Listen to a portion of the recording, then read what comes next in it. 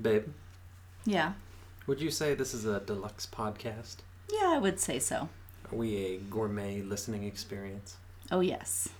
Well, just like all the other great podcasts, we now have a sponsor. Today's episode is brought to you by our good friends over at Taction USA. Go to www.tactionusa.com. That's TACTION USA.com for all your forensic supplies. Yes. Give us a rundown of Taction and some of their products. Okay. Well, first off, Taction is owned and operated by active law enforcement, so they know what they're doing. And they provide some forensic supplies, some with evidence collection, some tools for processing crime scenes, and I'd say it's probably the best of any product I've ever used. It's made very, very well with a lot of thought. High quality stuff. High quality at a low price. And I've used some of their products myself, even on scenes. You're our resident evidence expert.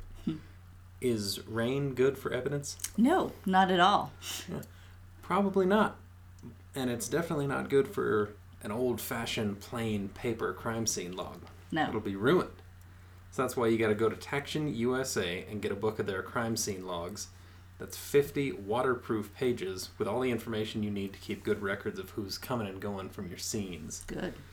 And I can tell you from experience, when they say waterproof, they mean it. So, see, I'm standing at a stabbing scene, right? Mm-hmm. And we're waiting on the detectives to come do all the grown-up work for us. And it starts raining. So I'm soaked. The scene's soaked. Evidence is probably all right. But my crime scene log was resilient. Good. It's perfectly dry, legible, the ink's not smearing. So you can get yours from Taction USA. All of their products are available on Amazon. Nice and easy shipping and everything. Fast, too. Very Yes. fast. Yeah, comes quick. So now, speaking of crime scene logs, please sign in and join us for today's story. Welcome to Crossing the Tape, a true crime podcast hosted by myself, Hillary, and my husband, Brendan. Today's episode is a little bit different. We usually talk about murder and gory things, but today's episode is different, and we found a good old heist to tell you about. Something fun. Something a little more fun, quote unquote. Nobody dies. I know. It's amazing. Not our style. No. It's not at least not my line of work. I'm a cold case investigator. So, this is something new. I don't really deal with heists. No. Never had the pleasure myself. So when I was doing research on this, I kept coming across every time someone steals a large amount of money, it tends to be called a robbery in the headlines, but that's not always accurate. Okay. Do you know the difference between robbery and just straight up theft or larceny? Robbery usually deals with armed, correct? Armed, or there's a threat or a use of force. Okay. So if you set your purse down, turn away, look back, and it's gone, you weren't robbed. No. Your purse was stolen. Right. But if someone holds you at knife point or threatens to beat you up if you don't give them your purse, that's robbery. Okay. So when someone's subdued and duct taped and forced to give up the safe combination and at the bank, that's a bank robbery. Mm-hmm. But if someone just happens to come across hundreds of thousands of dollars that aren't theirs and swipe it before anyone sees, that's not a robbery. Okay. So I just want to clarify for the people, if there's force involved or a threat of force, then you've been robbed. So what is the definition of a heist? A good movie premise, really. I guess a heist usually denotes Planning? Probably multiple people, premeditation. So now that we're all on the same legal terms, when thieves want to pull a big score, they're going to go where the money is, right? Mm-hmm. And that generally means a bank. Right. But that rarely works out. Mm-hmm. And oftentimes you get a dye pack to the face. Right. And so other places they might find loads of money, casinos. Mm-hmm. What we've seen in the Ocean's movies, those places are usually more sealed up than Fort Knox. Right. And nobody's getting out of there with anything more than a few pennies they took from right. an If old you get lady in, playing you the might not slots. get out. Yeah. Yeah, depending on the joint. That might be it. He made it to the vault. Now it's a tomb. Mm-hmm. But if you can't get into the vaults, then the next most viable option, you're going to go after the money as it's coming and going from the casinos or the banks. Mm-hmm. So, for example, Los Angeles, February of 2001, a masked gunman ambushed a Sectrin armored truck guard. His partner was sitting in the truck. He went inside the store to pick up the cash. As he came out, some maniac starts shooting at him. The guard drops the money, takes cover in the store. The gunman grabbed a bag of cash, hopped in a getaway car with his friends, and the value of the money was unknown. No one was injured, but they got something. But in that instance, wouldn't the guy in the back of that truck come out? I mean, they always have somebody in the back with a rifle. Yeah, there's usually someone extra heavily armed in the back. There's a driver, and then there's the bag man, the guy that goes in, gets the cash. And then there's a guy waiting in the back just in case. Right. Yeah, you would think, but he may not have. It might have happened very quickly. Well, yeah, and if he threw the door open, he's going to be immediately taking rounds. True. And that would also expose all the other money. Yeah, that's true too. So if he gets shot, now they got everything. Yeah. And I'm sure the driver didn't want to leave the other guy behind and take off, but he also didn't want to jump out and be in the middle of a gunfight himself, I assume. More recently, San Antonio, Texas, December of 22, several armed men enter a Garda armored truck and hold the driver at gunpoint while the partner was, I guess, picking up from the store. They make him drive to a nearby neighborhood, open up the back. I guess there was no rifleman in this one. They snagged a considerable amount of money, pistol whipped the driver, and took off in the car. So these all feel a little bit more haphazard. Yeah. Speaking of haphazard, dig this one. Just a few days ago, on January 6th of this very year, in New York City, two guys approach a Brinks truck driver who was loading money into the armored van. Okay. And they say, hey, how do you get to so-and-so? And as the guy's trying to give him directions, he ends up putting down on the bumper of the car the bag of money, which is ill-advised. Well, yeah. Because then the two guys' friend, the third guy, snagged the bag of money, and they all split. And it contained $300,000 just in that one bag. Seems like you would lock that money up and then give them directions. Or tell them I don't know.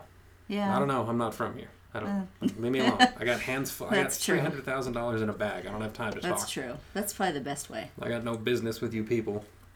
Sorry. Good luck. That guy over there is selling maps, and then you hop in the car and get lost. So Try Google. He made the mistake of setting the bag down. Yeah. And that's exactly what they wanted. But that was just a crime of opportunity. That wasn't... Oh, yeah. Wasn't planned. Right. So all three of those were somewhat lucrative, but the most lucrative cash robbery in U.S. history didn't involve an armored car, but the whole armored car depot. Mm-hmm. Have you heard of Dunbar Armored? I have, just from my research. See, I hadn't either, but they're a company similar to like Brinks. Garda. Yeah. They specialize in cash management, storage, transportation, using armored cars, of course. So when banks don't want to have the risk of having zillions and squillions of dollars in their vault, they use that they company. Have this company come pick it up. They store it in their vault where they've got armed guards 24/7, so many security clearances, cameras everywhere, so that nobody can get it into the cash. And then when the bank needs money, they have the company bring their money back to them. Right. But also regular, mom and pop grocery stores, high-end stores, malls, all that. they'll all use this company for the same reason, and they also store like money that's headed for ATMs. So they'll get brand new, fresh, sequentially numbered bills. Right. And then go load up the ATM machines. So they're a cash management security company. Well, L.A., not Louisiana. Okay. L.A. L.A. Yeah, Los LA. Angeles. In 1997, there's a fella with the regal name of Alan Pace III. I'm glad you put the third in there. I was going to remind you. Yeah, he is of the third. Yeah, he's not a junior. This is a generational man. Yes. Alan Pace III. He was the regional safety inspector for the Dunbar Armored Facility in downtown Los Angeles. He'd worked there about a year and a half, and he came to realize his position was kind of unique because it gave him insight into all the security measures, the employees' schedules, their habits, the layout of the facility, and knowledge of where and exactly how the money was kept. Probably a schedule and of all that. Yeah. Intake, outtake. Yeah, and his job was, safety inspection, so he could go wherever he needed to. Everything from making sure cameras were operating, make sure the fire extinguishers were working right. So he had the run of the place and knew everybody there, and basically the blueprints in his hands for the whole shebang. And he figured with the right preparation, he could probably make off with a pretty unbelievable amount of money and never be caught. But instead of doing it alone, he reached out to his few childhood friends. Do you have the names of these characters? I believe so. So, among his childhood friends were Eric Damon Boyd, Eugene Lamar Hill Jr., Freddie McCrary Jr. Is it McCrary? I think so, yeah. McCreary. Terry Wayne Brown Sr. And Thomas Lee Johnson. They sound like movie names. They do. Tommy Lee. Juniors and seniors in there. And the third. We've got the third. We've got these guys. Those poor guys that don't have a title at the end, man. The guys that were just named because you don't get Grandpa's name. You're a disgrace. Well, they were childhood friends, but they all worked as bouncers at different clubs around L.A. So they were used to working as a team and trusted each other, and they all had some knowledge of firearms. Right. They carried them as bouncers, correct? I don't know if they were or allowed to. Security. Yeah. They may have. They might have. Nobody knew. But they all had some experience with firearms. And knew how to impose their will. I imagine they were all bigger guys if they're bouncing at L.A. clubs. Yeah, I'd imagine. Because you're going to deal with all manner of gangsters, bikers, rich women. It would be very dangerous. So they're probably big guys. Yeah, and they all had, save for one dude, they were all totally free of a criminal history. And even Pace himself. Right. So this guy who's never gotten into any trouble decides, we could just do an incredibly serious... Right, serious... major felony heist. And nobody would know. Right. And just to backtrack, the one guy that had the criminal record, I couldn't find anything about what it was that was on his record. Could you?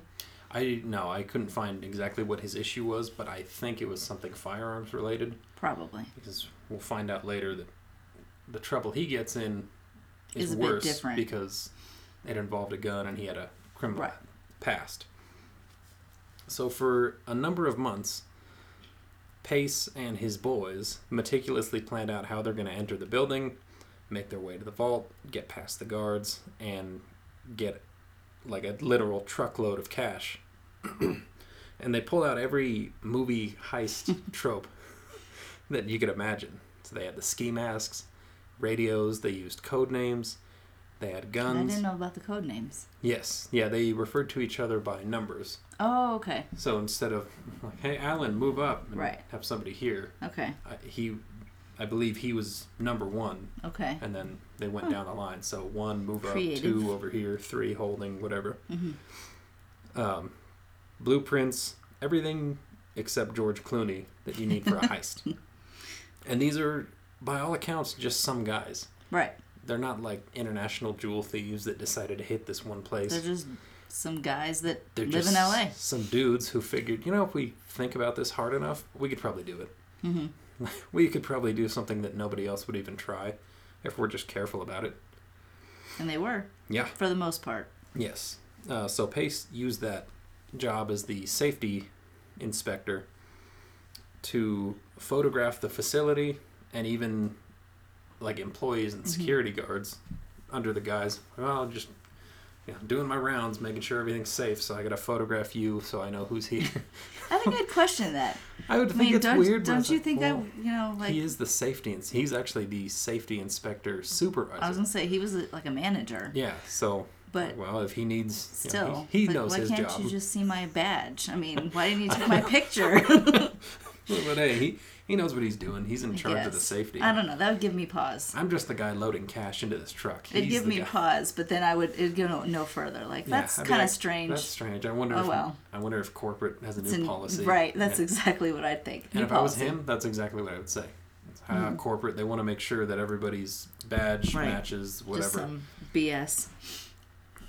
And nobody ever suspected him of anything because he was just a funny, relaxed guy. He played pranks at work. They all said he was fun, like you said, he was funny, and he was cool. He was pleasant to be around, is what people said. It's just, oh, hey, there's Alan. Mm-hmm. So he took those photos, distributed them to his guys, so they knew where the cameras were, where they needed to be careful, and exactly who, which guards, which people to look out for. So like, well, if you see this guy, he's armed, we got to get him immediately. That lady, she's the secretary.